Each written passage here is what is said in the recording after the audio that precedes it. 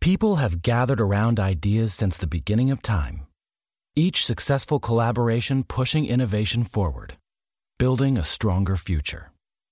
Motorists Insurance Group and Brick Street Insurance have combined decades of experience to create an even better one-stop shop for agents and policyholders, encircling businesses and individuals with coverage at every step in life's journey. We are now Encova Insurance. This podcast is a member of the Voices of Wrestling Podcasting Network. Visit voicesofwrestling.com to hear the rest of our great podcasts, as well as show reviews, columns, opinions, and updates across the world of wrestling.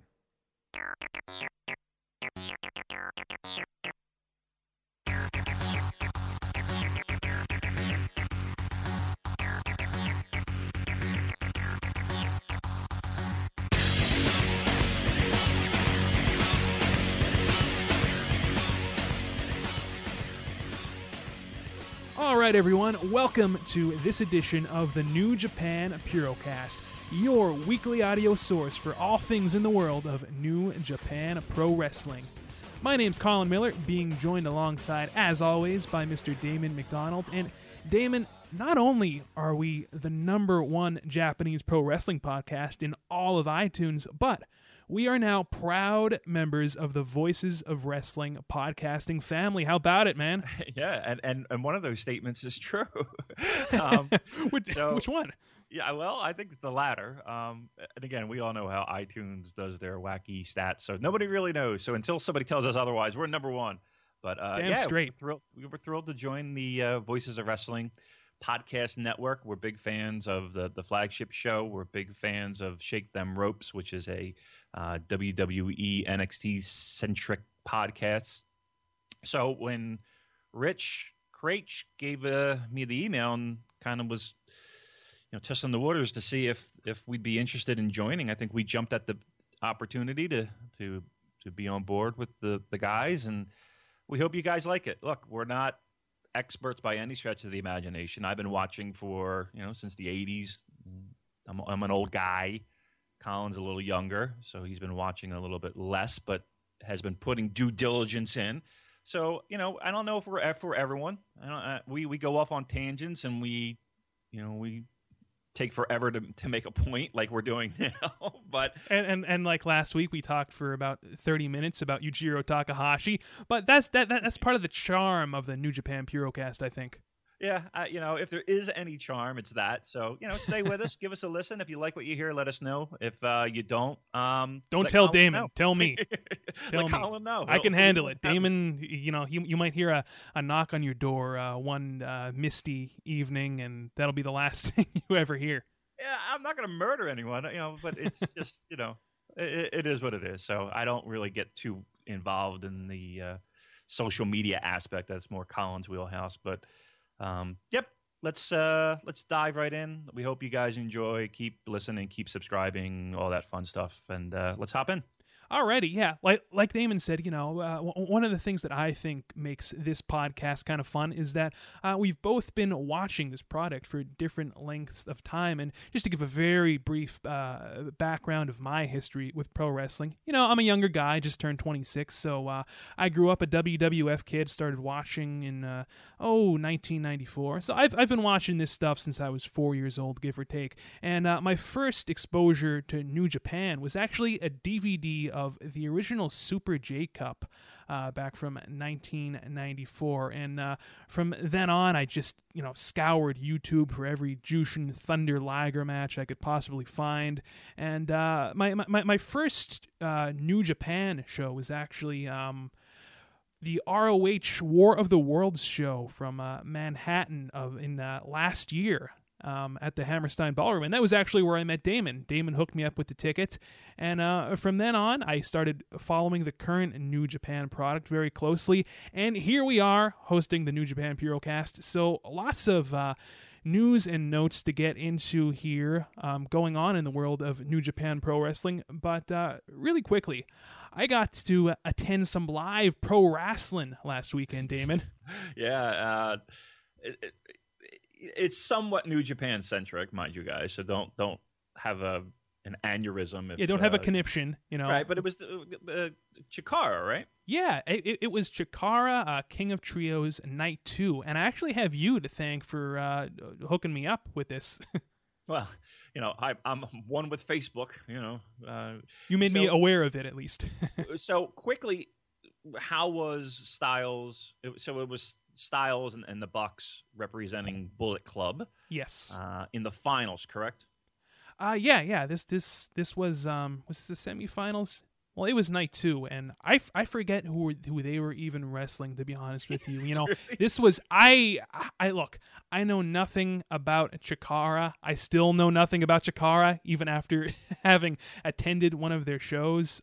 Look, I get that their whole thing is, they're pro wrestling for the family, and it's supposed to be, fun, and it was fun. I did have a lot of fun at this show, but I could not handle a steady diet of this brand of pro wrestling. Do you feel me? No, I think it's definitely for someone who likes their comedy, who appreciates the comedic aspects of pro wrestling. It's heavily, if you don't like flippy do stuff, you ain't gonna like Chikara. I have limited exposure to it, and I think it's wise that we don't spend too much time on it, because I really don't watch a lot of Chikara. The limited exposure that I have had was before they did a reboot. So they had this story leading up to the promotion actually getting shut down, and they were down for about a year, from what I understand, and then they rise from the ashes. So for me to comment a lot about Chikara, we're in the wrong spot. We're outside of our wheelhouse. I'll tell you straight up, I went specifically just to see AJ Styles and the Young Bucks. You went because you got a front row seat. well, look, I saw the announcement on the Young Bucks Facebook page, like a week before, that they were going to be, in my neck of the woods, and I was like, oh, damn, I'm not really a fan of Chikara, but the Young Bucks and AJ are going to be in my backyard, basically, so I should probably go to this show. Well, long story short, I ended up getting a free front row ticket from this gentleman on Facebook that's a part of the classic Japanese pro wrestling group that I strongly encourage you guys to check out. So I got the opportunity to tell AJ what an awesome G1 he had, and just what a phenomenal match he had with Hiroshi Tanahashi. And that sounds very sexual. sounds very romantic. An awesome G1. You guys shared a moment. Yeah, we did. We did share a little moment, and I even got to have a little mini conversation with Nick Jackson about how paper currency is going the way of the dodo bird, and that was fun. So yeah, I had no idea he was such an economic force in the world of pro wrestling. Hey, man, the Young Bucks, they does he get paid in like Bitcoin now, or does he? Well, look, the reason I bring this up is because I was like the only person at this event who didn't have cash, because I'll be honest with you, I never carry cash with me. Right. Like I just don't use it, and not even a couple bucks.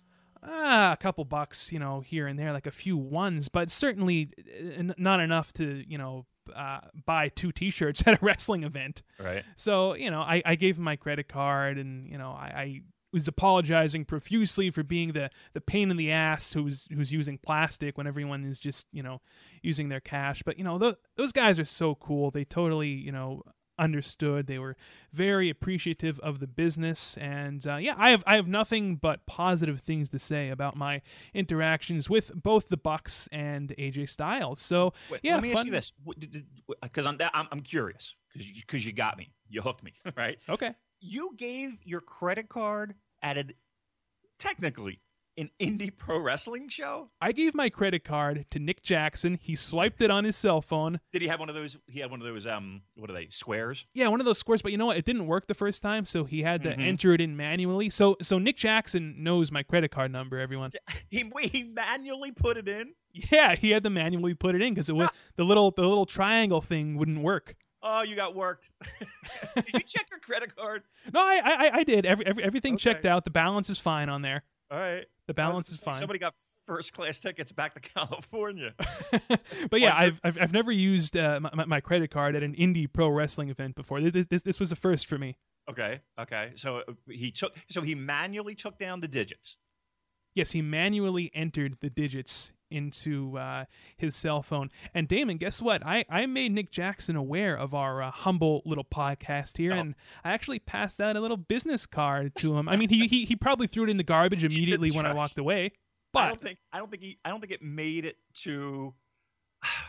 What do you think? Do you think? Who knows, man? I don't know. Do you think it made it to the backstage area? Do you think it made it backstage? Maybe, by the grace of God. Listen, I appreciate your hustle. I appreciate it.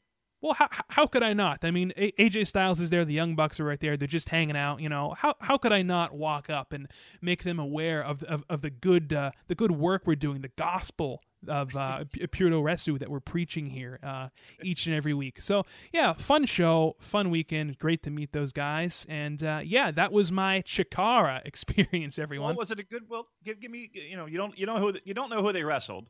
Dude, you I don't have know no who idea. they worked against. How many did they work multiple times during the night? No, it was just once. I do know that they were in the finals for night 3, and they lost to the AAA guys who came over. Which, by the way, those guys were phenomenal, extremely entertaining. Right. So you had no idea. You literally right now, no idea who they worked against. I have no clue. I just know that there was a super kick party Right. and that there was a double Meltzer driver. That's all I know. All right. But good match. Oh yeah. I mean, anything that those guys are involved in is at the very least going to be somewhat entertaining. You know. Yeah. All right. Very good. You had a good time. I have no regrets about going. I was thinking about going, but that was for 2 seconds, and I don't know. It's just not my scene. So, good. You had a good time. Front row, little Young Bucks, little AJ. You can't beat that. Yeah, exactly. And I hadn't been to a live pro wrestling event in a while. I mean, I know you're constantly in Japan at G1 finals and Tokyo Dome events. That's not all the time. Like every month, Dave. Jesus, once in a lifetime trip. I know. I'm just screwing with you. But yeah, so lots of news and notes to talk about here today. And Damon, you know I'm not a guy who watches these Road to shows. But I will say, the Road to Destruction Night 6 from September 11th, I got the opportunity to sit down and watch this last night, and I'll tell you what, it was a pretty damn good show. It's very easy for people to just, kick to the curb these Road to shows. I loved this show. With a capital LOVE. I really thought it was fantastic. There were a couple of matches that, and we'll get into greater detail about this, a little bit more in depth match by match, but there were a couple of matches that I think could sniff match of the month in September. Two being, one, the tag match to close the show. And I really, really liked the Liger Tiger Mask, Jay White and was it Komatsu? It was Tanaka. Fantastic. Yeah. Right? I really, really like that matchup. I think that was the second best match of the night. I love the fact that Liger and Liger and Tiger, they're the angry old guys, and they're just going to slap the taste out of these youngsters, and then wound up having a real competitive, fiery match. Loved it. I thought that. I'm usually in your boat where I ain't got a lot of time. I can't sit here and watch these single cams and ain't nobody got time for that. Ain't nobody got time for that. Well, listen, there are people that got time for it, and it's not me.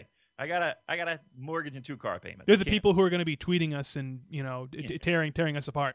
That's all right. Let them tear us apart because I got to help them.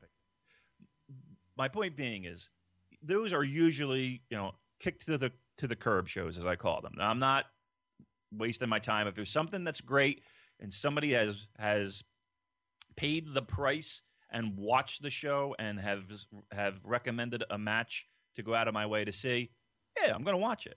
But I can't sit through a whole entire show. That being said, this show, I would wholeheartedly 100% recommend that you guys check this out if you haven't already. Again, usually these road shows are shows where it's, you got to be really hardcore. They don't really grab the casual fan. Lots of multi-man tags, lots of 6-man tags, lots of, not a lot to sink your teeth into with these shows. 9 times out of 10, this show was solid. Yeah, there was nothing bad on this show at all.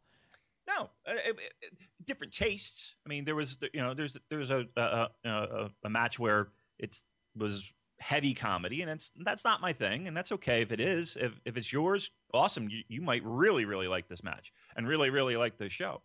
Not my thing, but it was okay. It was fine. It wasn't like I was reaching for the remote, but overall, yeah. Well, let's get into it. Let's talk a little bit more about this show. All right, so this show started off with a Young Lions match featuring Komatsu versus David Finlay, and I thought this was a good opener. We talked about it a couple weeks ago. I think this is probably the best batch of Young Lions, Young Boys, whatever you want to call them, that we've seen. I'm not calling them Young Boys. It's too creepy. I prefer Young Lions myself, but this is probably the best batch that we've seen in quite some time. And these guys had a great back and forth match. The only thing that bothers me, and this has nothing to do with the wrestling, I hate when these young guys get these stupid tattoos that completely just ruin their bodies. And I hate David Finlay's back tattoo. I hate it. And you know who I blame for this? This trend of stupid tattoos? This trend? Yes. Different tattoos forever. Yes, Okay, but just stupid, unnecessary tattoos. I blame Brock Lesnar when he got that stupid tattooed down the front of his chest. And then it just seemed like after that, everybody, Tom, Dick, and Harry. Everybody has the tattoos are very common nowadays. I know, but 70-year-old guy. But that's what I'm saying. They're almost, it used to be back in the day, it was the rebels who had tattoos. Now it's just everybody's, it's almost like there's no thought put into them. Anyway, I don't like David Finlay's tattoo on his back. I hate it. I think it's stupid. But I think that he's a good wrestler, very promising, and I really enjoyed this opening contest. I love how you sandwich the compliments between the hatred.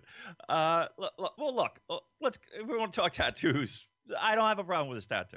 He can get whatever the hell he wants. It's stupid. You love Randy Orton. Yeah, but he can pull. No, that's a shitty tattoo. Those are shitty tattoos. No, you want to talk shitty tattoos? Scott Steiner, man, he's the king of shitty tattoos. But going on. All right, so those match. You're.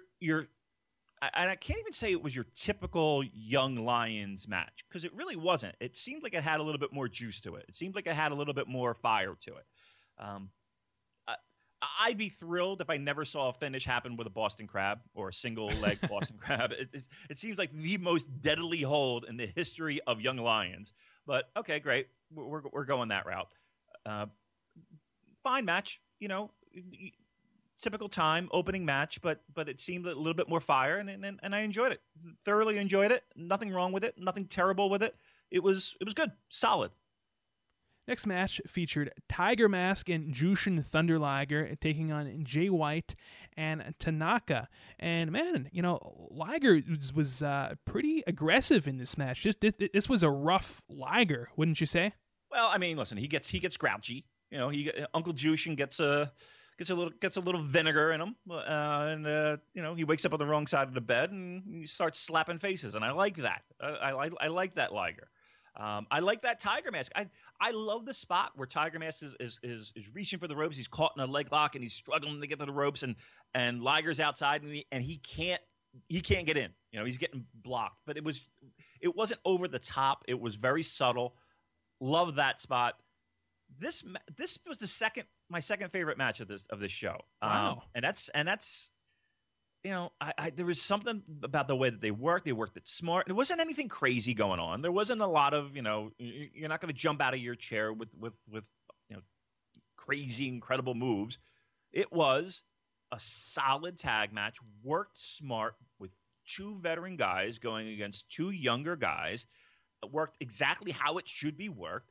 And again, Liger waking up on the wrong side of the bed, and he's got a problem with these young smartasses, and he's going to slap the taste out of their mouth.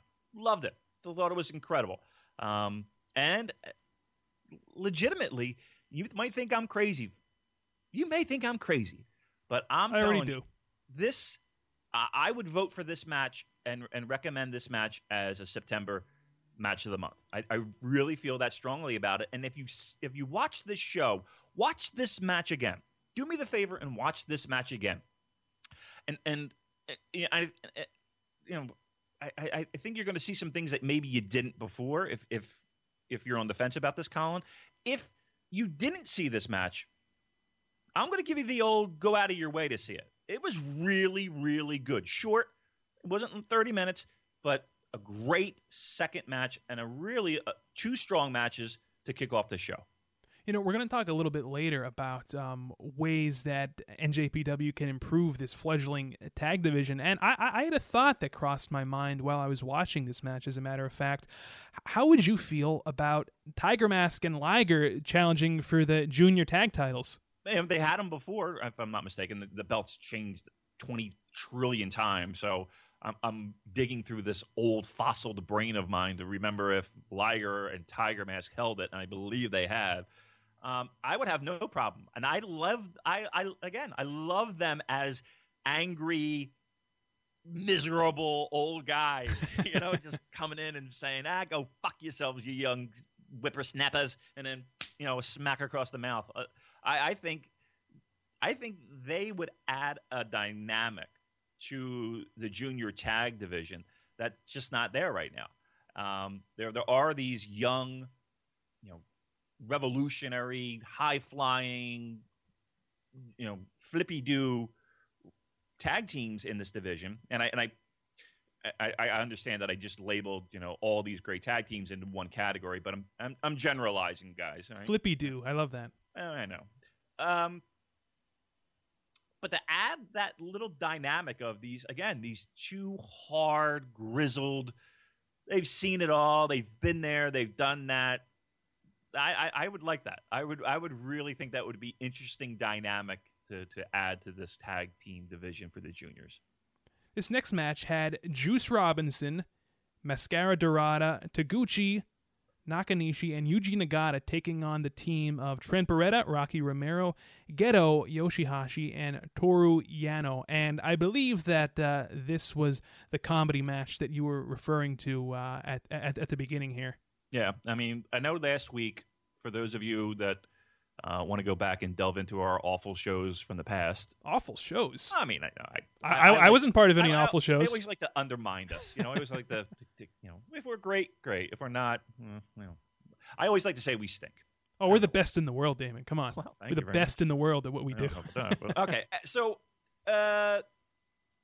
we talked a little bit about comedy, and it's not my thing, and it's certainly not why I'm watching New Japan. But gun to my head, Colin made a good point that I do enjoy Yano, and I do. But there's another one that sticks out to me that I really enjoy. That it's debatable that you would consider him this comedy type wrestler, but how about that Rocky Romero? Yeah, he's another example of I guess you can categorize him as a quote unquote comedy wrestler who is actually quite a good worker. And he's incredible. He's really good and vastly underrated. And maybe he just works smart. Maybe he's the smartest guy in the ring. Not killing himself doing these crazy moves that I just sound like Jim Cornette on that one. Yeah, listen, he's a smart guy. I like his work, and if you're gonna put him into a Tupperware container of a category, maybe he is a comedy wrestler, maybe. So I enjoy him too. Yeah, and fun fact, I think Rocky Romero was actually one of the original guys who championed the relationship between Ring of Honor and New Japan Pro Wrestling. Yeah, he's not only one of the better comedy workers, he's a trailblazer. Yeah, apparently. In the relationship between New Japan and Ring of Honor.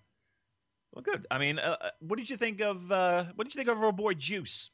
Yeah, I wanted to bring that up next. I thought that he put in a solid performance. I'm not sure that we saw him do enough in this match for me to give a definitive opinion on his NJPW run so far. But I liked what I saw. Okay, I didn't. He didn't do nothing for me. There was, and again, you're He right. didn't do much though. That's the thing. Nope, he didn't do much at all. And when you get shoved and shoehorned in a, what was that, 5-man? Yeah, 1, 2, 3, 4, 5. Yeah. I mean, you're not going to do much. And listen, he's the guy that was lying on the mat looking at the lights. He took the fall. So it's not like, I hate when people say, well, he's protected and he's not, and okay, whatever. But he's the guy that took the fall. Yeah, I think Yoshihashi was the one who picked up the pinfall. That's correct. So, I don't know. That had me raising my eyebrows, so to speak, at that finish. But when he was in the ring, I wasn't like I was waiting to see the next Juice Robinson match. Let's put it that way. Not given the opportunity to do a lot in this match, but yeah, I don't know where that's going, and I'm not necessarily sitting on the edge of my chair waiting to find out where it goes. So was not impressed. Well, look, I think that he is going to be in a tag match on one of the either the 923 or the 927 card. I could be wrong about that. But, it's just a case of we're going to have to wait and see what else he brings to the table here. But do you think he's better suited? Like, where do you see him? Like, and I know it's hard to say, and I kind of asked this last week, but where do you see him fitting in this New Japan Pro Wrestling? Because the biggest complaint I hear about New Japan and talent is, and also this Noah relationship that they have is that there's too much talent, right? Yes. Which boggles my mind. I don't know how the fuck you can have too much talent, but apparently you can have too much talent. So there's too much talent, and we have KES over in Noah. Now War Machine's going over there. Suzuki Gun's been over there. Why are we bringing him over? And what do you see his role moving forward? Because the man needs work, Damon. He's got a family to feed. He needs work, so right, come on. Why is it New Japan's responsibility? I don't know. It just is. They're just the nice guys. No, seriously, I'm not exactly sure what would I see Juice Robinson ultimately. I hate that name, by the way. Yeah, I so really do I. hate that name. It's bad. Well, wait. What was his name in NXT? I can't even remember. I look. What's funny? I can't even remember what his name was in NXT. Here's the thing. I never remember names. Colin, I went over my in-laws yesterday for like 10 minutes. Right? I walk in the door. I had to drop off something, and my mother-in-law was there.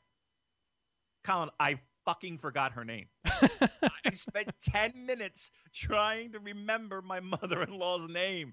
I was like shucking and jiving, trying to not have to say her name. It was a lot of yes, okay, yep, how's it going? You. I swear, I could not remember her name, but I know it. It's Carol. I'm stupid. But no, what was Juice Robinson's? CJ Parker. Yeah, there you go, CJ Parker. Yeah. I don't know what we're going to see him ultimately doing in New Japan, but like you mentioned last week, maybe we can find a good tag partner for him, and he could add something to this division. Who knows? I don't know where he goes. I don't know. It wasn't a tremendous start. This was, and again, he didn't have the platform to really shine. He's in a 10-man tag, for Christ's sake. I don't know what you're going to do with the guy. I don't think what he did in this was bad, though, either. The limited amount of stuff that he did. It wasn't anything revolutionary, but, he got some stuff in, and I'm willing to give him another shot. Here's what he got in. And I took notes. I don't know if you know this, Colin. I took notes. Well, that's because you're a broadcasting professional, Damon. No, I just needed to remember things. I took a few notes. He did the old, jab, punch, jab, punch, jab, punch, jab, punch, big wind-up punch, right? The little dance, a little shimmy he did.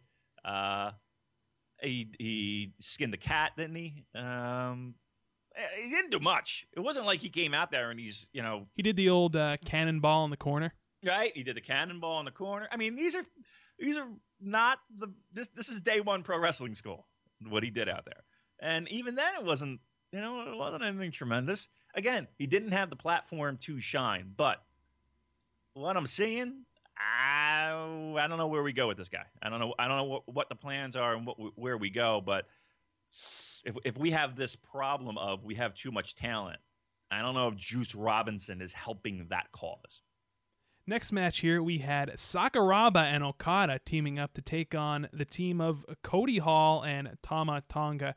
Damon, besides being 6'8", what else does Cody Hall have to offer us here? Going down this roster and you're looking at Cody Hall, it's easy for you to finger point and say, yep, you're on the bottom of the list. He doesn't do anything for me. He does not do a thing for me. And he's perfect bottom feeder Bullet Club member. The one that I kind of am scratching my head on is, and again, we talk about opportunities and we talk about, giving people a chance to shine. Tama Tonga. Now, I know the hot new thing and the hot, opinion to have is that, this guy's a breakout star and he's got tons of talent and he's got, tons of potential. And okay, personally, I haven't quite seen that come to play yet. Like, he looks good. He's got, he's coming into his gimmick a little more comfortable with his little finger evil thing. And, I think somebody had called him, I never forget where I may have heard this or read this, like he was doing a dollar store Jimmy Snuka, It might have been who's that? Not that I think, but the one guy that always says the dollar store stuff is Lanza. So I might have heard it on Jimmy Voices of Snuka. I Wrestling. never heard of the guy before. Anyway, yeah, right. But I would like to see him given an opportunity to really show what he can do. Whether that's a never shot, whether that's a little bit more of a solidified tag run, is something. Because you constantly see him in these tag matches that really don't give him the opportunity to shine. And I'd like to see if what everybody's kind of mumbling about and what everybody's chit-chatting about when it comes to Tonga is the case. I'd really like to see a little bit more body of work before I start putting that tag on him. So yeah, I mean, I think for me, the jury's still out on whether this guy is a top tier talent or not. Here's what I think about Tama Tonga. I've been saying for quite a while that he is an underrated talent in New Japan. And how about this? How about next year's G1? We take out a guy who no one would really care, if we didn't see him compete in it again, like a Takahashi or maybe like a Kojima or a Tenzan. Yeah. Stick Tama Tonga in there, and I think he could have a good showing. Yeah, I put him in. You got to have a Tenzan. I know it pains you to hear that, but you got to have a Tenzan. I know. You got to have a Kojima. The history that these guys, I mean, they got to be in it. Do you need a Takahashi though? No. See, there you go. Take out Takahashi, swap him for Tama Tonga, and see what happens. Yeah, I would have no problem with that. I have zero problem with that. Where do I sign? Make it happen. Next match here, Kushida, Kojima, Tenzan, and Hiroshi Tanahashi taking on the Bullet Club, Kenny Omega, Doc Gallows, Carl Anderson, and Padlock Fale. And oh my God, before Damon and I went on the air here, we were talking about Doc Gallows, who was just all over the place with the belt cock gimmick on this evening. Oh my goodness! I've had it with the Doc Gallows. I've had it with the face paint. And I've said it a trillion times before. For new listeners, he is the drizzling shits. Well, yeah, but he is to me the epitome of everything that I loathe in a pro wrestler. That's him. And listen, if he's a nice guy, I don't know, and all that, but I can only go by what I see on my television and in front of me in the ring, and it's just I can't do it. The belt cock wave thing drives just. I really think I think he's gone back and listened to old shows because I think he's just trolling me at this point because every time the camera's on him, he's juggling. He's literally is juggling his belt, trying to get in the cock wave. It's enough. We get it. It's nonstop now. He can't stop doing it. He does it in the airport. He does it everywhere. He's getting a burger. He's flopping his cock around. Whenever he comes out to, I'm not the biggest fan of his either, but I almost just laugh now because I think of you and how mad you probably are sitting there watching this bullshit. So, I don't even get mad anymore. It has gotten to the point where it's just an eye roll. It's just an eye roll at this point. And the face paint, you hate that tattoo? Yes. I hate that fucking face paint so much. It is. It's like the fucking Metal Maniac, and you're not going to get that. Maybe somebody will, but just fucking brutal. I hate it. Let me ask you. Let me change the subject because I don't want this to be a 20-minute rant about how I fucking hate Dark. We could easily go that route. We could, and we're not. We're not going to do it. Let me ask you this. Okay. Kenny Omega. Hilarious. Really? Yes. Okay. Talk to me about him because. Oh my God! Just he comes out, singing the entrance music and that little interaction that he had with the kid in the audience. I think the guy's hilarious. Okay. Do you think he is a fit for the Bullet Club? Yeah, sure. Why not? I don't. I think he sticks out like a sore thumb.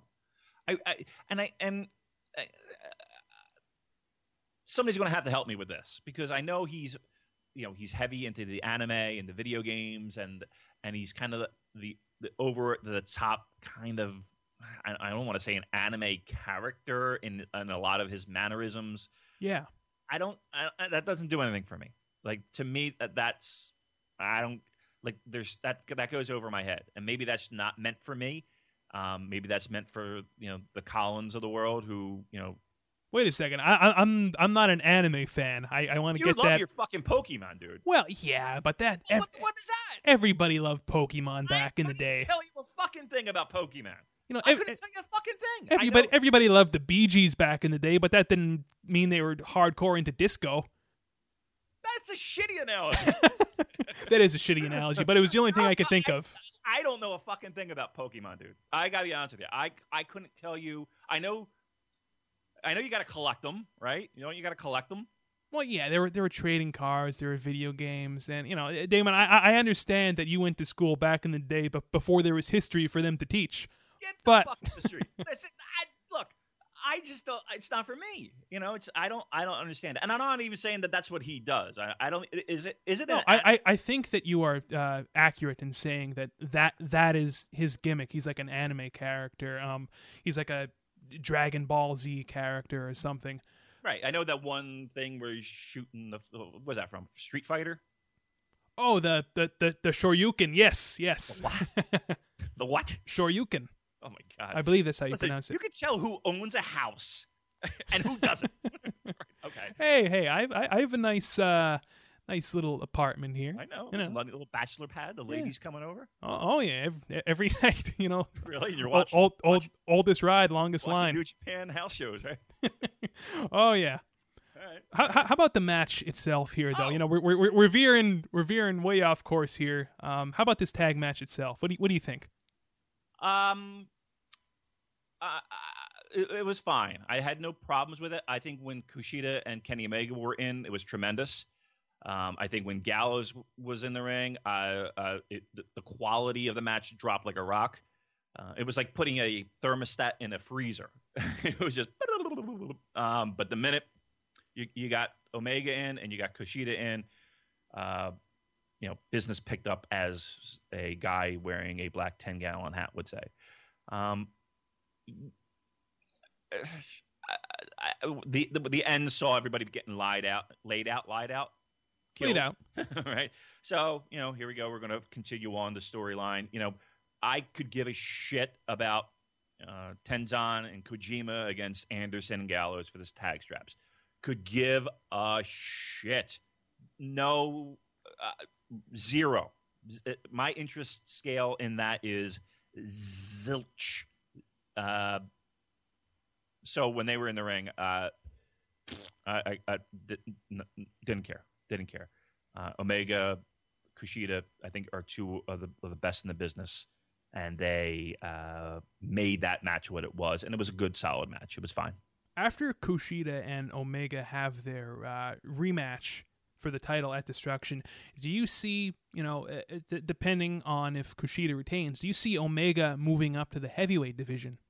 So I kind of had this thought, and I didn't want to let it out here. Kind of wanted to wait till we got a little bit closer to when we talk about the previews for these big shows. I'm one of those firm believers that Omega is not here to be a junior. I really feel like he's one of those guys that is going to take that leap up to the heavies in a similar vein with Kota Ibushi. Do I see them in having a long-term program moving forward? I do. I'm excited for that. I want to see that. I just don't know how we're going to get to point A to point B.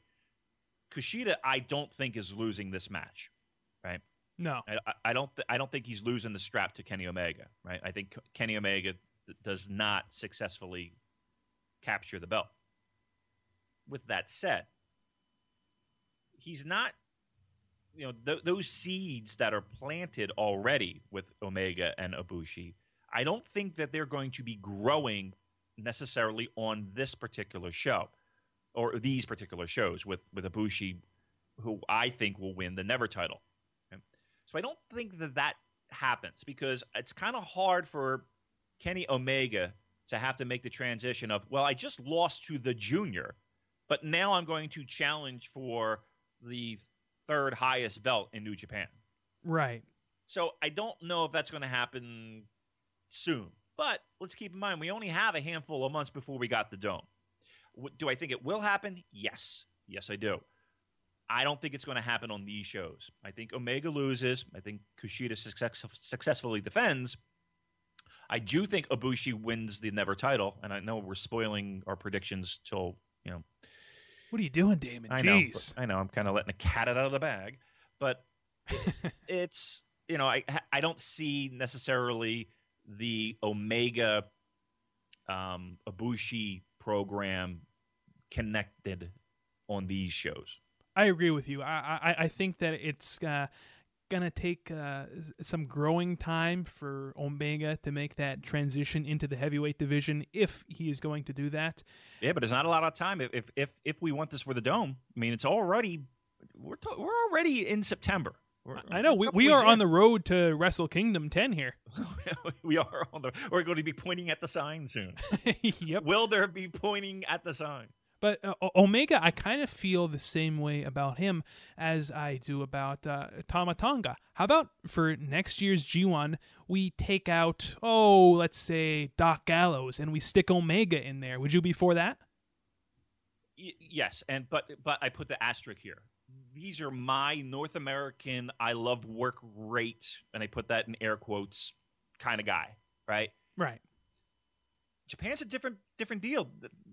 Guys, they like Doc Gallows over there. I know you said that he's over there from what you saw, and I couldn't. I had said this before that it doesn't necessarily translate to the television. But I'm looking around in Korakuen Hall and at Sumo Hall, and my mouth's open. There's people are loving fucking Doc Gallows. He's a monster. They like him. So is he one of those guys that I would love to not see in G1?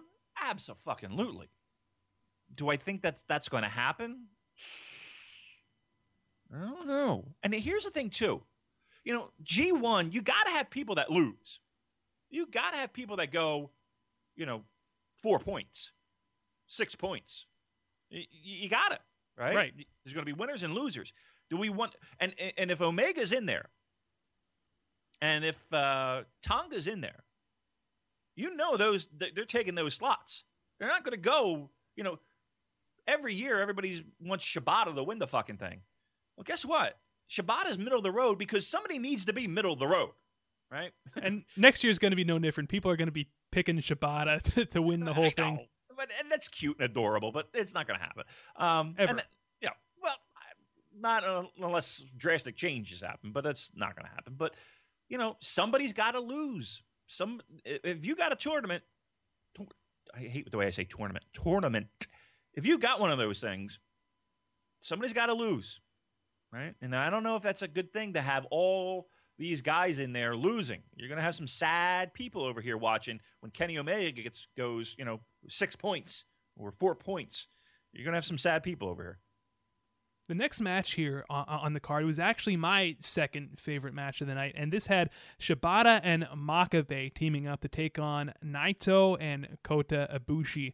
And let me tell you something, after this match, I am way more excited to see both of these matches at Destruction. Shibata versus Naito and Makabe versus Ibushi. Me too. I am 100% on the Colin Miller bandwagon with that one because, as again, we can look back on digital. I'm not the biggest Naito guy with this new gimmick. Not in love with it. Not a big fan. The sleepy Larry Zbyszko Naito does nothing for me. With that said, I love the fact that it's Shibata, the I don't give a shit ass kicker, who's going to put this guy in his place. He's going to knock his teeth in. He's had enough of the shenanigans. So I'm all in on this match. This I'm really looking forward to this one. Makabe and now I say Makabe. How do you pronounce it? Makabe. Right, but I hear like other people Makabe. Makabe. It's almost like macabre. Yeah. I don't know why. I that's the kind of thing I enjoy hearing. I don't know, but I'm a Makabe guy. So Makabe and Ibushi. To this point, I haven't been overly thrilled with what I have seen so far. I thought that the mesh of styles would be a lot more interesting than it has been. And like I said, I saw them live, Sumo Hall. Wasn't that great? It was good. Wasn't great. It left a lot on the table, in my eyes. That being said, let's see where we go. Let's see where we go with this match because they're going to give them time. They're going to let them do what they got to do. Do I feel that Ibushi wins the belt? Yes, I said that before. But Makabe, let's not count out Makabe here, right? He's a guy that could give you a solid match. And Ibushi is Ibushi. He's on a Wrestler of the Year type year. A little recently been a little bit off course, but up until this point, he's been in the conversation and probably one of the top 3 guys. Let's not kid ourselves. So can we get a really good match out of both these guys? Yeah, I think so. I haven't seen it as of yet. This match helped in kind of getting me a little bit more amped up for it.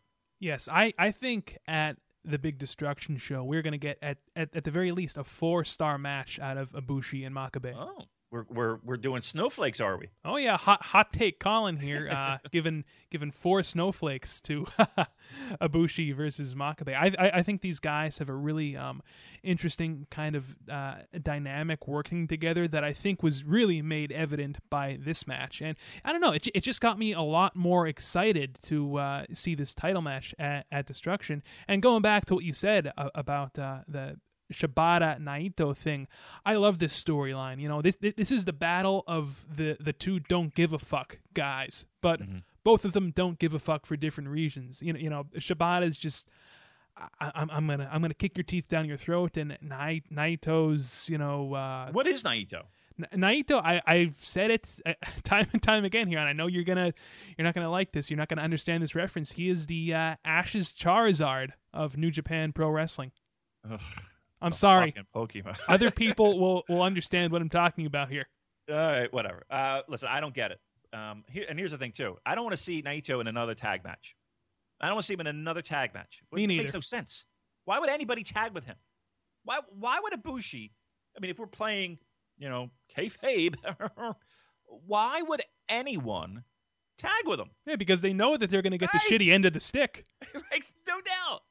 So why, if I'm a Kota Ibushi and I come to Korakuen Hall and I see the lineup and it's like, I got to tag with this motherfucker? No, I'm not doing it. Just makes no sense. But yeah, these two, this match helped set up these two single matches. It did its job. Fine match. I had no problems with it.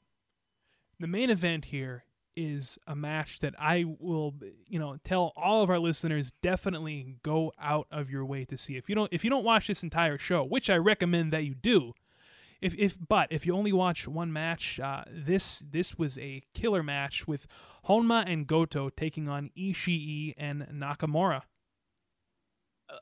I mean, just on paper, it sounds delicious, doesn't it? Oh, come on. Just on paper. You have, Hamna, you have Ishii kind of locking horns again in Korakuen Hall. And I'm sure that Ishii wanted a little revenge for his loss to Hamna during the G1. It's four guys that legitimately are at the top of their game, having a tag match that has the dynamics, little spots, the headbutt spots, the chop fest between Hamna and Ishii that they did similar in their G1 match. It's a great match. I've seen 4 stars thrown around. I've seen higher. I've seen I haven't seen anything lower than 4. Let's put it that way. And again, this is a Road 2 show, guys. This is those hand wave. I'll catch it when I can. Watch this match. This is a good match. At least 4 stars, right, Colin? Oh yeah, for sure. And it's funny because this was I originally wasn't going to watch this entire show. I was just going to watch this match. But I remembered, okay, we're doing the New Japan Purocast. I have to be the consummate professional, and I have to consume this entire show. And I'll tell you what, I'm glad that I did. I had an enjoyable time from top to bottom, and this match. Yeah, I agree. 4 snowflakes. Yeah, don't make me read the text messages back and forth. Yeah, don't make me read the. We'll do it. I mean, it was basically, hey, did you watch the show? Yeah, I watched it. It's good, and okay, I'll watch it tonight. And then the text message just came of, wow, that was a great main event. Oh my, damn. Listen. I'm reading text messages now, and I know nobody gives a shit, but Road 2 shows usually are what they are. Come to find out, this one is a hidden gem. Go out of your way to watch it. So, on that note, this is all leading up to the 923 and the 927 Destruction shows. And that is going to be not this coming Wednesday, but next Wednesday. The first one's Destruction in Okayama. We don't want to do right now a whole build up to this show. No predictions here, but we'll get to them before. Yeah. No predictions here, but what's the one match? Let's say, but besides Makabe versus Ibushi, what's the one match that you're really looking forward to on this card? I got to be honest with you. It's that, that match to me, I really think that there is something there that we haven't quite tapped into yet. And for me, that dynamic of big bull, lighter weight guy trying to make a name for himself as a heavyweight. The guy won the New Japan Cup, stepping stone. This belt, stepping stone. I mean, it's kind of odd that the guy co-headlined the Tokyo Dome with Nakamura, mind you, right? And then, it feels like he's now has to regain his worth, so to speak, in the heavyweight division. But I like the story that's involved here. I like the fact that it's this, guy who's perceived as a junior is now taking his really first big step and big test against the heavyweight. I like this match a lot. I can't say that I'd be lying to you if I said that this is not the one match that I'm really looking forward to seeing. What's kind of funny about Ibushi is that he looks so young, but most people don't realize the guy is like 32 or 33 years old. Yeah, well, he's got that boyish charm. Yeah, I just thought that I just thought that was an interesting interesting thing to make note of, because people think of Ibushi as this young up and comer, which he is. 32 is not, he's not over the hill, but he's probably in his prime. I would say for the years that he's put in, and barring major injury, I mean, obviously he had his concussion problems earlier, before, not the G1 that just passed, but the one before.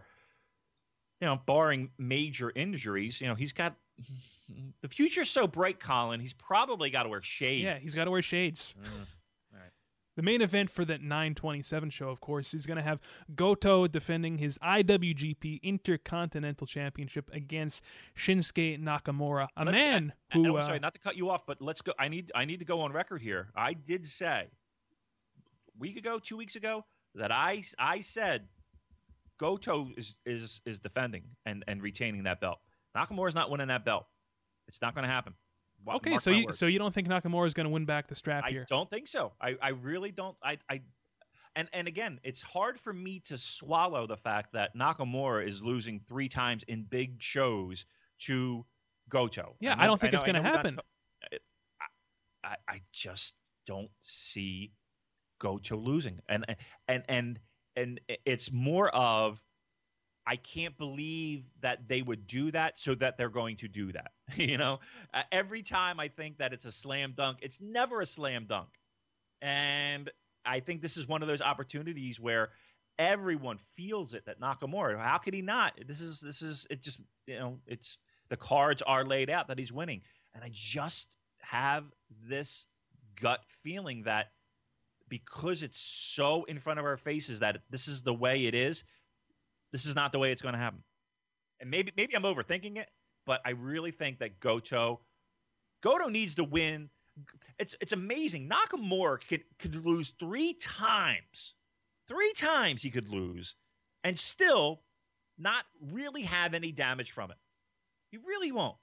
He could lose again and it won't matter to him. He's not going to lose much luster, right? He's not going to get dinged and dented by getting another loss to Goto. Whereas Goto still, I feel, needs to have this win. I agree with you. I think that Goto needs this win a lot more than Nakamura needs this win. And that's amazing. Considering that this will be number 3, right? Yeah, I think this will be number 3. Yeah. So, I mean, he won it at Dontaku. You were there. I was there. Successfully defended. I love it when you shove that in. I have to. The memories. Fukuoka. Again, I can't think. Can you? It on paper. If I think about it, it makes no sense. How could he lose 3 times? Nakamura doesn't need to win. That's amazing. That speaks volumes to Nakamura. We're talking another level with Nakamura. He could lose 3 times to the same fucking guy, and it's not going to hurt him. It's not going to hurt him. Goto, on the other hand, kind of needs that belt. Yeah, and thinking ahead, months and months ahead to Wrestle Kingdom, I think that initially I had Nakamura.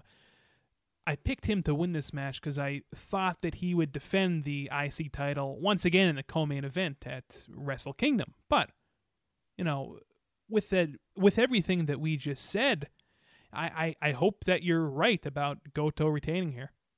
Yeah, I mean, I think, I don't want to beat the dead horse, but I think he needs to win more than Nakamura does. And once again, I think it's absolutely amazing that a guy like Nakamura could potentially lose 3 times in trying to get this belt, and still not lose any of his luster. Well, speaking of Nakamura, Damon, he is up for the Wrestling Observer Hall of Fame this year. So what do you think? Disclaimer time. I've been a Observer subscriber since the late 80s, consistently.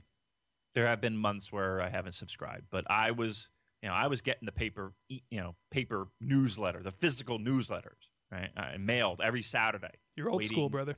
Yeah, I mean, I'm old school. I mean, I got the scars on my fingers from that fucking staple. Ugh. Colin, that fucking staple. He would fold it in half and staple it in the middle, and you could never get the fucking staple out. I probably have more observers right now in my office that have blood stains on it that I don't, because of this fucking staple. Brutal. So you would, I've been a subscriber. I've never voted, and I will say that I've never voted in the Wrestling Observer Hall of Fame. There were 2 years that I did get emails, but I did not vote. And truth be told, I don't know why. It was probably pure laziness. But it wasn't recently. It was I think in the 90s. So with that said, I'm not a huge Hall of Fame guy. I like the issue when it comes out. I like reading the bios. But to me, I'm not a huge, and that's not really in any sport. Like, I'm not a huge hockey Hall of Fame guy or a baseball Hall of Fame guy, and who should be in and who shouldn't. It's really not my thing. I'll be truthful. But I like the fact I like the. I don't necessarily like partaking in the conversation, but I like hearing the conversation. I like to hear people's, reasons why somebody should be in and shouldn't be in. I kind of do enjoy that, but I'm not one to throw in my 2 cents, shockingly, right? Shocking. I don't have an opinion on that. With that said, the big thing with the Observer is, the 60%, right? That's tough to get. Right? So you got to get 60% of that vote to get in the Observer Hall of Fame. That's number one. Number two, Nakamura's got a lot left on the plate. He's only on the ballot because he's 35, right? So 35, 10 years, and I'm reading from the Observer, 35, 10 years at a major level. So he's got to be at least 10 years at a major level, whatever that means, and 35 years old to get on the ballot. So he's on. I think he's a definite Hall of Famer, Colin. I think that the thing with the Observer Hall of Fame is that you can choose what categories you vote in. So you can vote in historical North America. You can vote in modern day North American wrestling. You can vote in Japan. Like if I voted, I would probably stay in that wheelhouse. Okay. I don't know fuck all about Lucha. I don't know anything about Lucha. Like, literally, we opened the show talking about Lucha. Like, you could have said it was Joe Schmo and Larry Mask. I wouldn't know. Those might have been the guys that the Bullet Club faced. Fantastic. I don't know anything about it, so I would definitely not be voting in Lucha categories. Europe, nothing. I know nothing. I know Big Daddy only because I know Big Daddy. And what does that mean? Maybe he should be in the Hall of Fame. He's not. This year, the newbies that need 60%, SEMA. So from Dragon Gate, he's been there forever. I'm not a huge Dragon Gate guy in the sense that, not that I don't like the promotion. I really love when I watch Dragon Gate, I love what I see. You would love Dragon Gate, Colin. I need to watch more Dragon Gate. You would love Dragon Gate. If anything is in your wheelhouse, that's it. I've watched Dragon Gate USA before. Nah, not the same. Back in the John Moxley days, but right now, go find some stuff. There's plenty of stuff. I think his name is Case. Case Lowe does a lot of stuff for Voices of Wrestling. He's kind of like a go-to Dragon Gate guy. So hit him up on Twitter. He'll give you the knowledge on that. And I don't know much about it, to be truthful, because I don't watch enough of it to really form a great opinion of it. But what I do watch, and it's only because I just don't have the time. I just don't have the time to do it. But I wish I did, because what I do watch is pretty amazing stuff. Okay, so with that said, so he's a lifer Dragon Gate guy and one of the top guys. Daniel Bryan is this year. And the big talk about Daniel Bryan is, a lot of his work and a lot of his great work and a lot of what he is known for in professional wrestling was on an indie level. And if that will help or hurt him. And I don't want to get in that debate here, but Big Show is also there. Ugh. Your boy, Randy Orton. Randy, that's right. Is on the ballot. Ricky Starr I don't know too much about Ricky, even though I'm an old timer. I don't really know that much, to be truthful. And Bob Geigel, who was a promoter with the NWA. So 60% is what you need, Colin. He's got everything going for him.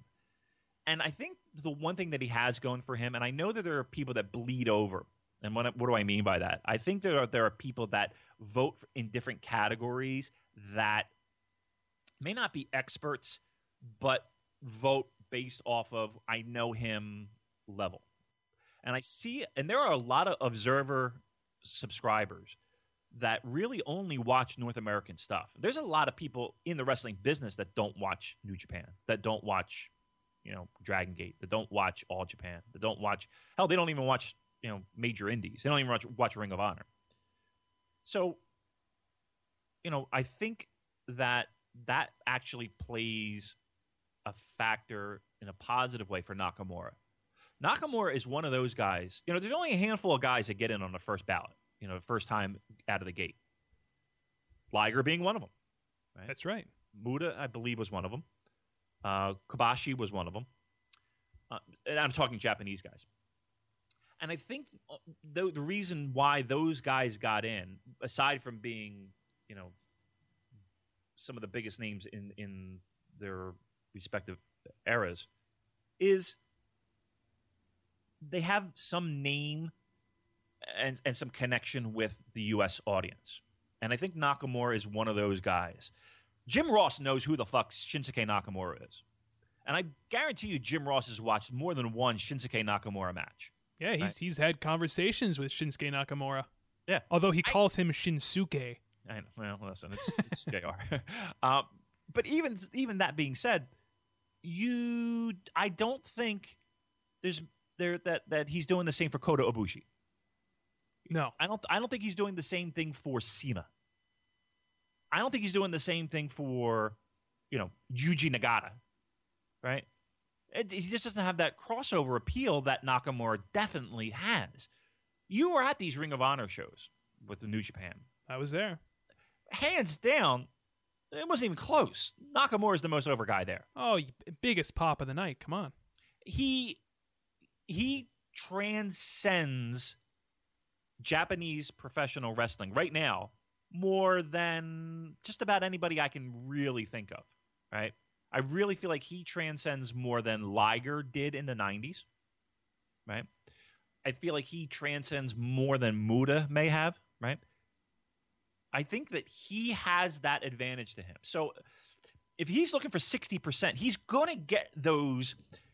I don't really follow the product as hardcore as I should, but I know who the fuck Shinsuke Nakamura is. And I've seen more than a handful of matches to say, yeah, he's a great talent. He's got the work rate aspect down. He's got the in-ring down. If I know who he is, he's a Hall of Famer. Boom. And then there you go. So I think he's going to get a lot of those straggly votes of people who are on the fringe, casual watchers of New Japan, who I love. I think, and I think, truth be told, I think that that's what this show kind of will appeal to in the long run. Absolutely. I think, and there's nothing wrong with that. No, I'm all for it. And I think that of anybody who has the luxury of that on this list, Shinsuke is that guy right now, of having enough crossover to pull in. Let's put it this way. Is there a guy in Japan who watches a little bit of U.S. stuff that's going to vote for the fucking Big Show? Probably not. No. Is there a guy in Japan that's going to vote for Randy Orton? Yeah, maybe. No. I don't think so. But I think if you flip it, are there going to be some guys that have a bout that got an email from Big Dave and said, hey, vote on this Hall of Fame, and they're going to throw their 2 cents in on the Japan stuff? They're going to put a notch next to Shinsuke? Yep, absolutely. Now, the only thing that's holding him back, and I know I'm going on a long rant, and I'm talking fast, and I do that because I get very passionate. This is going to turn into the Yujiro conversation from last week. It's not. A half hour. Yeah, I know. Sorry. Of me rambling. And chime in anytime you want, Colin. The only thing that's holding him back is not if he's a Hall of Famer. He's a Hall of Famer. He will be in the Wrestling Observer Hall of Fame. Is he getting in first ballot out of the gate? And I think that the thought process might be with people is that he's got plenty left in the tank, and we can always wait to put him in. Well, yeah, that's kind of my train of thought, too. Obviously, Nakamura is not going to be hanging it up anytime soon, hopefully. So, he's going to have other opportunities to get in this Hall of Fame. However, he's at the height of his charisma era right now. And a part of me kind of just is of the mindset of, why the hell not? Put him in. Okay, let's just say he's making a protein shake. A blender, stay with me, a blender shoots up and cuts his jugular vein. He bleeds to death in the dojo, and he's dead. This happens tomorrow. You should write for horror movies, Dave. That's a pretty that's good? a pretty creative death. All right. I like it. Do you like that? You put him in? Yeah, why not? Okay, I agree. I think right now Shinsuke Nakamura is Hall of Fame. There's no reason not to. I can't think of a reason not to. Again, the only thing is that people will pump the brakes to say, there's time. Maybe there's other people that are more, with the Observer, there are people that fall off the ballot. Like one year was the Midnight Express was on the bubble, or the Rock and Roll Express too. Where they were on the bubble. It was like their last year, and it was they either had to get the votes or they're not getting the fuck in, right? And you can only be on the ballot so many years before you fall off. You have to get 50% of the vote, or anyway. There's ways that Dave weeds out people staying on a ballot. So you don't have to go in on the first ballot, and you can stay on for a significant amount of time, but you need to have a certain amount of votes to stay on the ballot. Rock and Roll Express were at the end of that run. So it was either they were going to make it or not. Well, there was quite a few years that they were on the ballot where they were on the fence, right? Junkyard Dog being another example. Again, guys that were just Dick Murdoch, guys that were on the fence with voters and just hung on the ballot. And that's, I think, might be the train of thought of, well, you know what? We can wait for Nakamura. Maybe I put my vote toward somebody who's on the fence this year.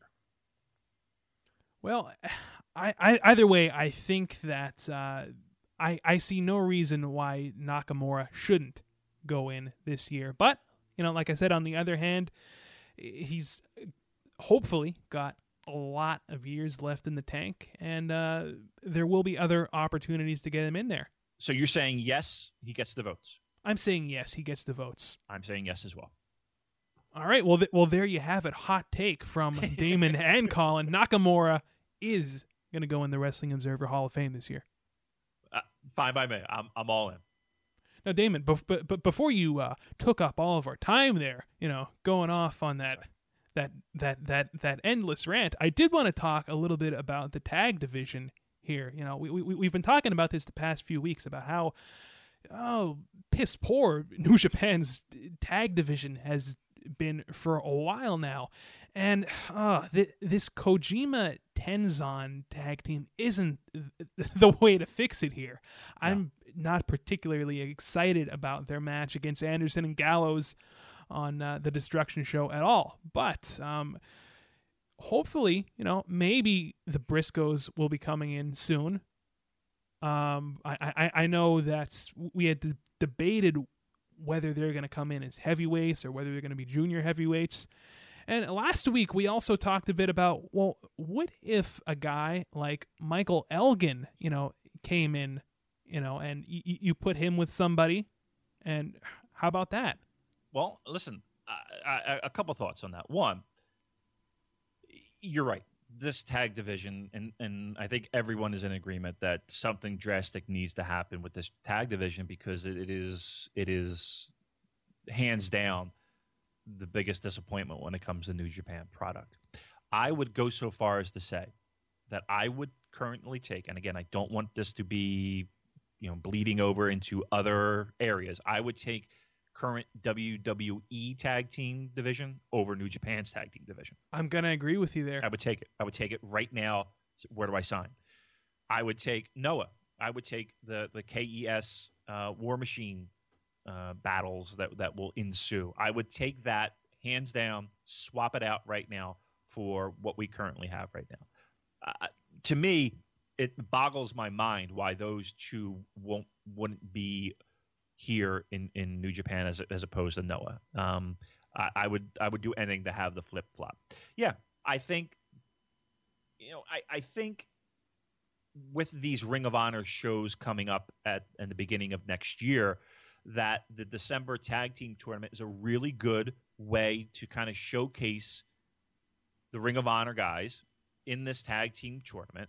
The Briscoes being the first people that I think of to kind of get them going in this tag division. I think they have to be heavyweights. I think it would be silly to have them floundering around in with the juniors. See, I don't think they're going to come in as heavyweights though. I just have that feeling. I just have that feeling. I can't imagine. I pray that won't happen, but let's just assume that it doesn't. Let's just assume that we're talking about the Briscoes in the heavyweight division. So you got that. Can KES finally come home? Maybe. How about a guy like Watanabe? Watanabe is sitting in central New Jersey, waiting for the fucking phone to ring. You know what I hope? This is what I hope. I hope that in the next month, that this poor guy gets a package, an envelope from New Japan Pro Wrestling, and inside that envelope is a plane ticket, one way, to Tokyo, and a note that says, "I'm sorry." Because what the fuck is this guy doing just laboring here with picking up random shitty indie dates?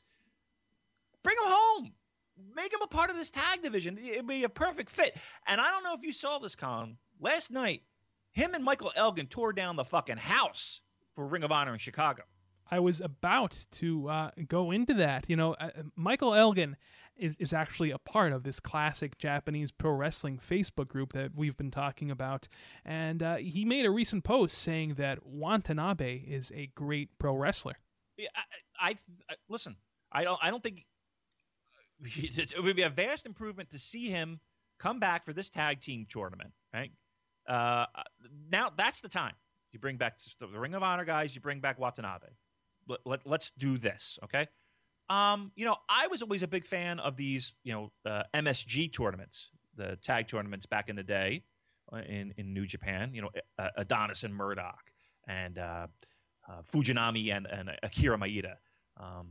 And it was Inoki and Hogan, right? So Hogan was the big foreigner coming in, tagging with the big guy. Put Elgin, bring Elgin back for the tag tournament. Bring him back, have him tag with.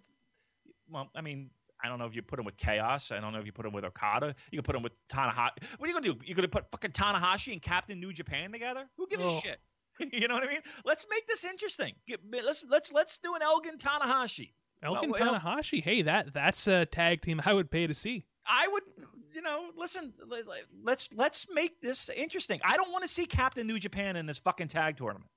I don't want to see him, right? Yeah, the gigantic purple peep running at you. Right.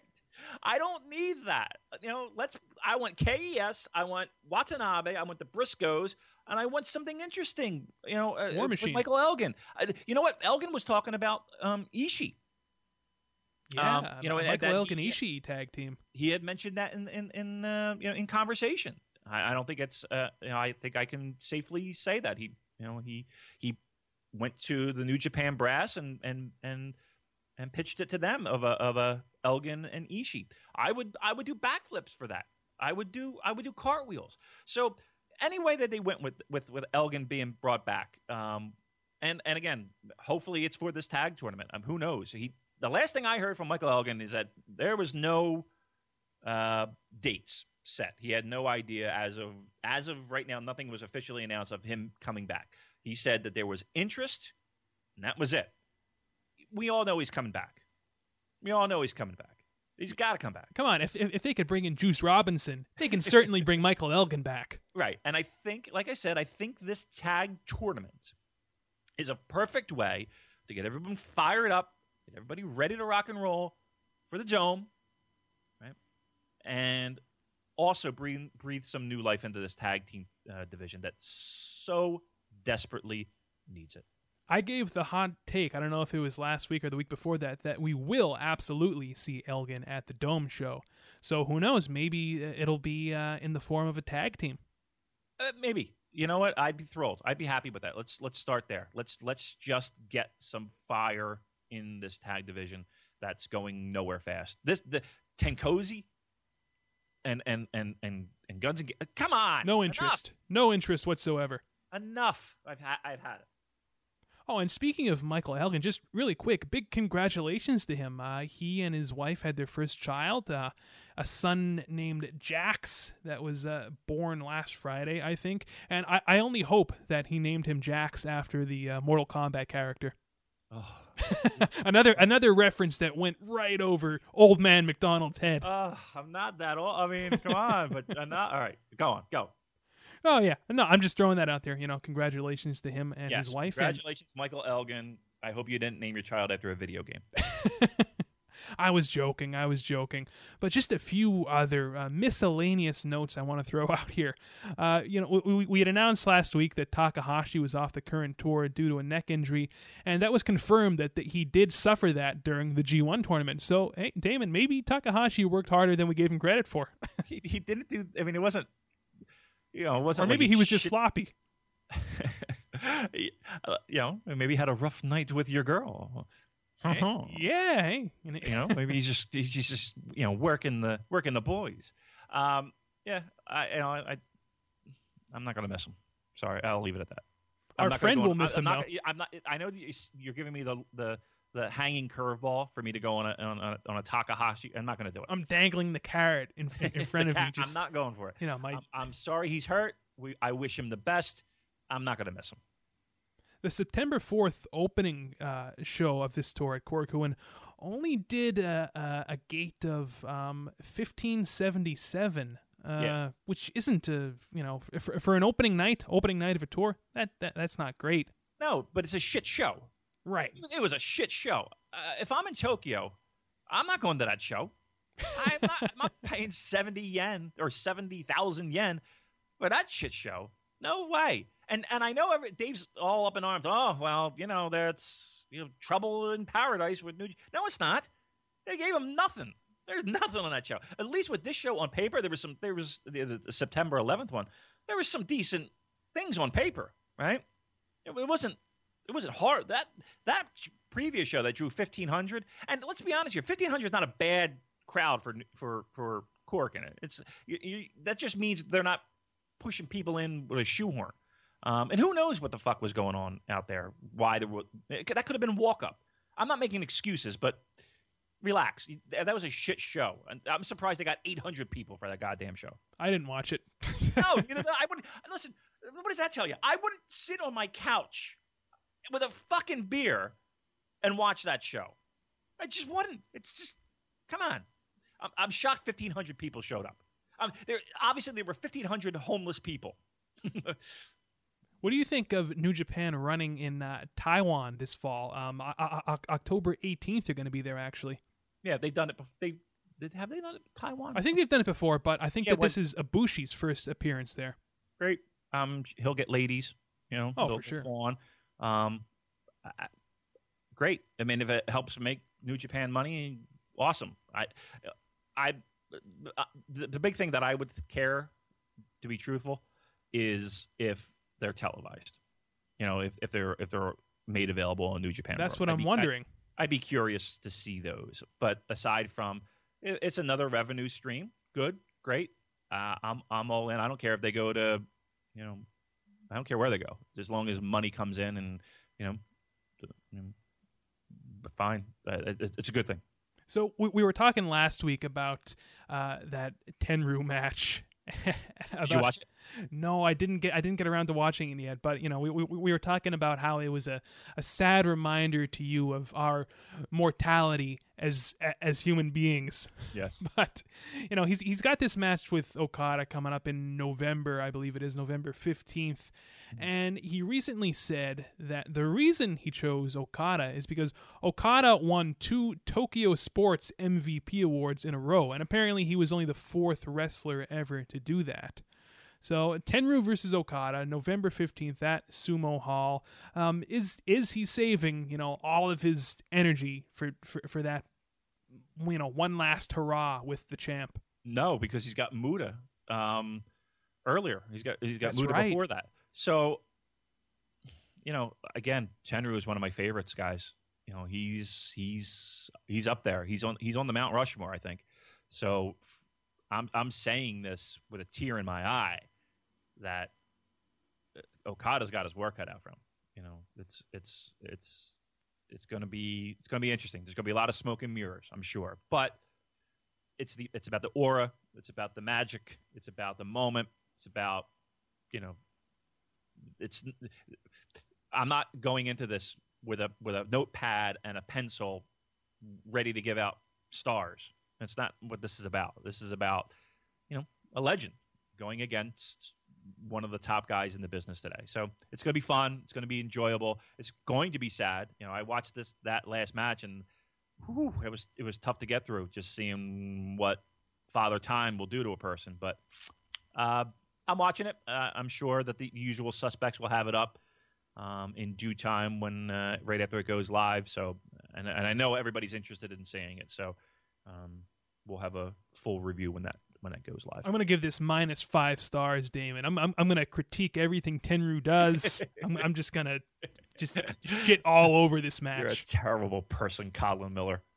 One more note I wanted to talk about. We were talking last week or the week before that about this match that Tanahashi had working for DDT against Harashima. And some more news is coming out about that, about Tanahashi's attitude afterwards and how he was pretty disgusted, more or less. Yeah, I was under the impression that it was pro wrestling and Tanahashi was and again I mentioned the Voices of the Wrestling crew, Rich and Joe had made mention, and I agree that it felt like the match was worked in a style that Tanahashi had his heel boots on, so to speak, and working that subtle. I don't give a shit. I just won the goddamn G1, and I'm working for fucking DDT. He had that feeling going into the ring, so I had the feeling that it was a part of the storyline, if you will. Well, a lot of people that I respect, when I hear things come out of their mouths, saying that no, it doesn't seem to be. It seems to be a legitimate problem there. So whether it's part of that storyline or if it's not, I think it's. I think it's very uncharacteristic of Tanahashi to do something like that. It's not like he hasn't worked for DDT before. It's not like Okada hasn't worked for DDT, and it's not like they don't have this partnership with Kota Ibushi and the agreement there that Kota Ibushi still isn't really a full-time New Japan guy. He does a lot with DDT. I think it's odd. I think it's kind of strange. I still, again, gun to my head, do I still think that it's pro wrestling? Yeah, I do. But I think it's strange that people that I respect and I'll perk up when they mention something have mentioned that this doesn't seem to be pro wrestling. How about this? How about maybe Tanahashi as a human being who bleeds and has emotions? Maybe he was just having a bad night. Maybe How about that? Maybe him and Liger are on the same. Maybe they both need new mattresses. Yeah, maybe they're just they're pissed. Their backs hurts. Their neck hurts. They just they've just had enough. Yeah, maybe, Colin. You figure the guy just got done G1, and now he's got to go lumber his fucking shit, down to Sumo Hall again, and come on. Yeah, listen, it's funny because well, maybe it's not funny, but I'm going to give you a quick story. So the Pope, the Pope, is coming to Philadelphia, and that's where I'm based out of, and they're shutting down the entire goddamn city. I mean, roads are closed, major bridges are closed for 3 days. It's going to be a zoo in the city. Oh yeah. But I was talking to my wife, I think it was, and it was, I wonder if the Pope is sitting at home like with his friends, and he's like, and his friends are like, hey, you know what? We should hang out next weekend. We'll watch a movie. And he's like, yeah, that sounds really. Ah, shit. I got to go to fucking Philadelphia. God damn it. I'm sure. Maybe you're right. Maybe maybe Tanahashi is being Pope-esque. Yeah, maybe Tanahashi's taking a page out of old Pope Francis's book. Speaking of which, I wonder if the Pope listens to this podcast, and I wonder if he like really followed the G1 closely, and did his Voices of Wrestling pick'em. I'd be curious. That's what I would ask him if I met him. What do you think of the G1? He would look at you, point at you, and then you would be instantly tackled by Secret Service. Well, Damon, on that note, I think that is a wrap for our first podcast here on the Voices of Wrestling Network. What do you think? Awesome. Listen, we're thrilled to be here. Like I said, I think it's a match made in heaven between our little show here and the conglomerate that is the Voices of Wrestling podcast. Listen, we appreciate you sticking with us. Stick with us some more. There's lots of great shows on the network. The flagship is one of my favorites. I think the Voices of Wrestling guys do a great job. They're entertaining. They're fun. They can make a 4-hour podcast and make it seem like one. They single-handedly got me through those multiple trips to Japan and those flights. So as they say, hats off to the Voices of Wrestling team. And again, Shake Them Ropes guys do a great job with the WWE NXT stuff, so give them a listen as well. There's so much fun stuff on the Voices of Wrestling site, and I don't want to sound like a shill, but it really is. Their match of the month voting is going on right now for August. So hey, if there are New Japan matches that you feel very passionate about and think should be match of the month, by all means, give it a vote. They got great forums there. So on the legit tip. Did I just say that? Legit tip. I don't even think that's a word. I don't think that we're gonna make it a word. Oh, you know what I heard today? Or not today, this weekend? As we're already close. Do you know that song? Oh fuck! How did it go? Watch me whip. Watch me nay nay. Are you familiar with this? No, I can't say that I am. Just Google that and listen to that, and we'll talk about that next week. But anyway, Voices of Wrestling, thank you again for having us aboard. We look forward to giving you silly commentary like Watch Me Whip, Watch Me Nay Nay. I will definitely give that a listen, and we're going to talk all about whipping and nay-naying here next week on the Purocast. But seriously, Voices of Wrestling is probably, in my opinion, one of the best website for coverage on New Japan Pro Wrestling. Throughout the entire G1, I was there every day. I was checking my my pick'ems, and there's just some great intelligent discussion about all brands of professional wrestling over at voicesofwrestling.com. So hats off to those guys, and hats off to all of you who have been with us from the very beginning. Of course, right. You can subscribe to us on iTunes at New Japan Purocast. You can go there to the iTunes page where you can listen to all of our back episodes if you enjoyed this episode. You can like us on Facebook. Just type in New Japan Purocast. Follow us on Twitter at Purocast. We're also available on Stitcher Radio. And, of course, you can go check us out over at voicesofwrestling.com. So we're going to be back here next week, same time, to talk about to preview the 923 and 927 Destruction shows. So, on that note, my name is Colin Miller. For Damon McDonald, we'll catch you guys next week.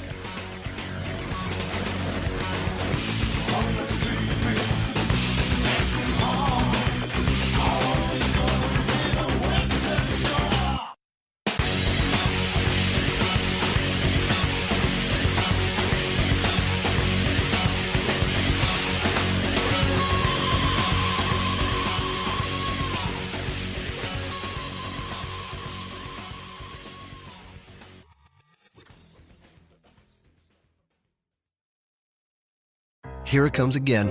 Lunch, will it be the same old, same old? Or are you ready to take a vacation from the ordinary with the new Jamaican Jerk Turkey Sub at Firehouse Subs? Freshly sliced smoked turkey breast, craveably sweet mustard sauce, and a hint of Caribbean seasoning. Just $5.55 for a medium. Save time. Order the new Jamaican Jerk Turkey Sub on the Firehouse Subs app.